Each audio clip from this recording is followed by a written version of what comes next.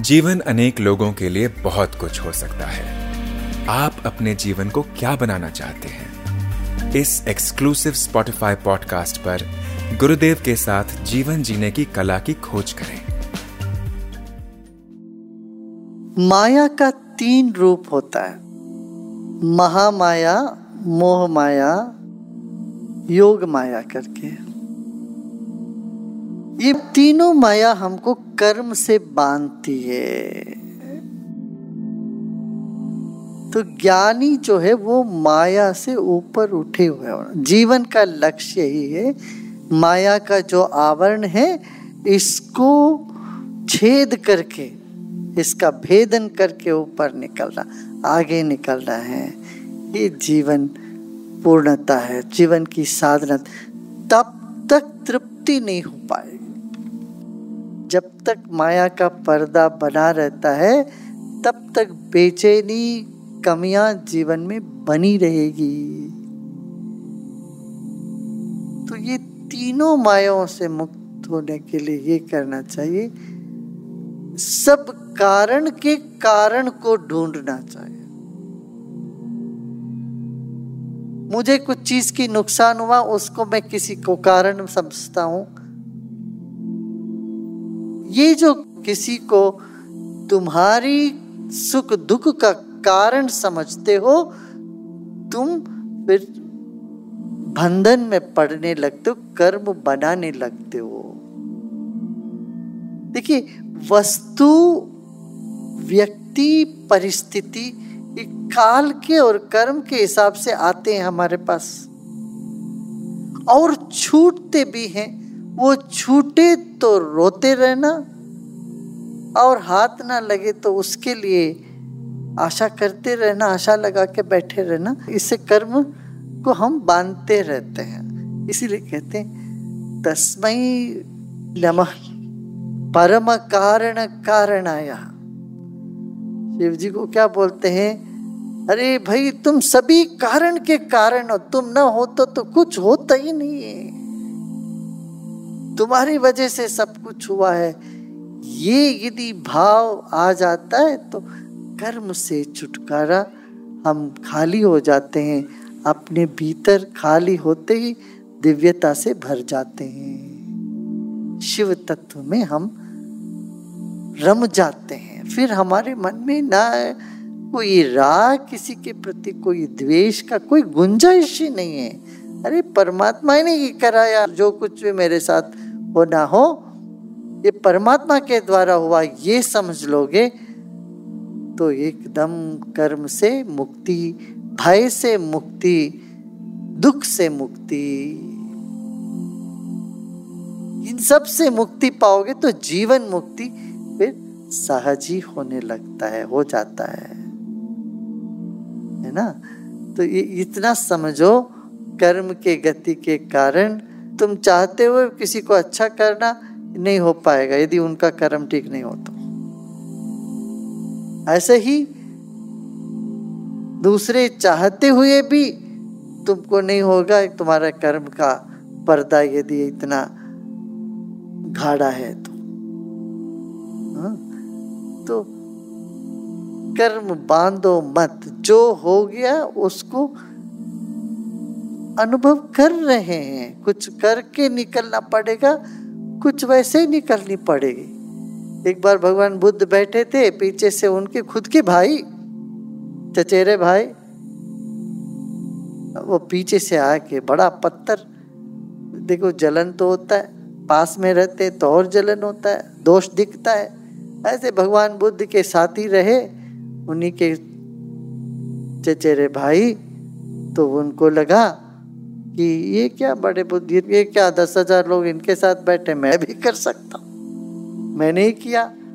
जो अक्सर चीज़ों को संयोजन करते हैं उनको ये सिर पे चढ़ जाता है, लगता है अरे मैंने ही सब संयोजन किया इसका, ऐसा भाव होता था। तो फिर 2-4 लोग उनको उकसाने वाले भी होते हैं, ऐसे 4-5 लोग जुड़ गए थे।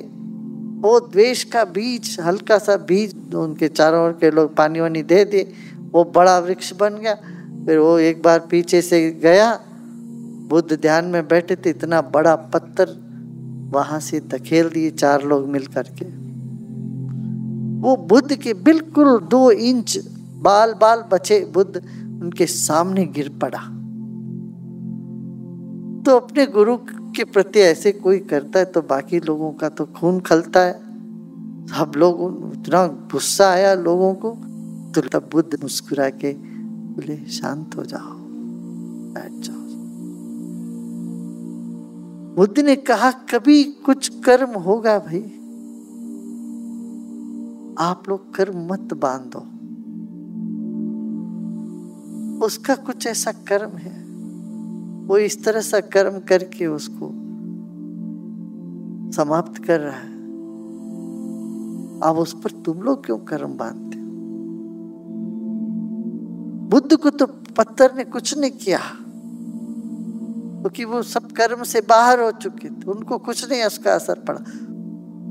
दूसरे जो गलती करते हैं, मगर उस गलती को तुम अपने मन में लेके तू गूंजते रहते हो उसको।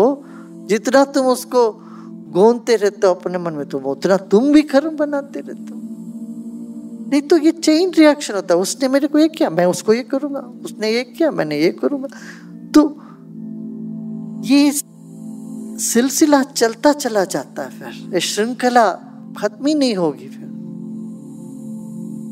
कर्म को समाप्त करो, मन में इन चीजों को आने न दो। जो तुम्हारा वो तुम्हारे पास आएगा, रहेगा। उसे भोग किए बिना तुम जा नहीं सकोगे। उपभोग तुमको जो मिलना, भाई हमको कुछ चीज नहीं मिला इसी ना हमको गुस्सा आता है, या हमको कोई चीज गाली गलौज मिली इससे गुस्सा आता है ना। तो कोई स्थान किसी ने हमारा छीन लिया तो गुस्सा आ गया। अरे भाई, जो तुम्हारी है वो चाहे इंद्र भी आए तो तुमसे नहीं छीन पाएगा, वो तुमको मिलेगा ही है। ये मन में दृढ़ता से बिठा देना चाहिए। इसी को आत्मनिष्ठा बोलते हैं। आत्मनिष्ठा माने क्या? मुझे कोई कर्म नहीं बांधना। भूतकाल को ऐसे ले लेना है, मेरे साथ जो होना तो वही हुआ, हो गया, चलो उससे मैं संतुष्ट, उससे मैं कोई दुखी नहीं। वर्तमान में दुखी करने के लिए सिर्फ भूख और प्यास ही है और कुछ नहीं। नींद, भूख प्यास नींद ना हो वर्तमान में, बच्चे रोते हैं। मगर जो तुम दुखी होते हो वो भूतकाल की घटनाओं को अपने मन में ढोते ढोते ढोते दुखी होते हो। क्या? तस्मै नमः परम कारण कारणाय। सब कारण के कारण तुम हो प्रभु ईश्वर, तुमको नमन, तुम्हें बार बार नमन करता हूं। अब देखो कितनी प्रसन्नता उमड़ाती है। हाँ, सारी सिद्धियां आगे आने लगती है। इस समझ के बिगाड़ तुम 20 बार बैठ के प्राणायाम करो, कुछ भी करो, कुछ नहीं फायदा होने वाला। आदि शंकराचार्य खुद बोलते हैं कि यदि ये निष्ठा नहीं है, ज्ञान में इतना समझ नहीं है, तो ये सिर्फ नाक को पीड़ा देने की बात होती है। 20 बार नाक पकड़ के कुछ भी करो, ये नाक को पीड़ा है। हाँ जी, मैंने साधना कर ली और क्या, चेहरे देखो तो नाराजगी, गुस्सा, द्वेष, अफसोस, ये सब होता है। छोड़ ये सब। क्या हम कहोगे, अरे गुरुदेव आप बोलते सब आसान लगता है पर करने में बड़ा मुश्किल होता है। बार बार जाके देखो तो सही, माया की हाथ बहुत लंबी है, तो वो पकड़ लेती माया तुमको।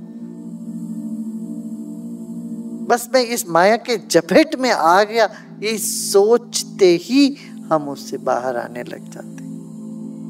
ये स्मरण आते ही जब मुझे कर्म नहीं बांधना है भाई, चलो दूसरे जो गलती करते हैं मगर उस गलती को तुम अपने मन में लेके गोंदते रहते हो अपने मन में, तुम उतना तुम भी कर्म बनाते रहते हो।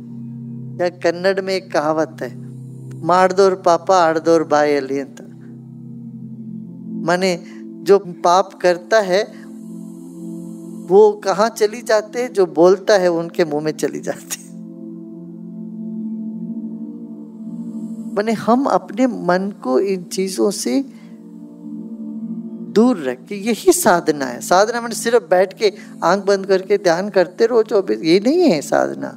साधना माने मन की तरलता, मन में किसी चीज को ठहरने नहीं दिया, भूतकाल की वो सब चीजों को प्रसन्नता से लेके आगे बढ़े।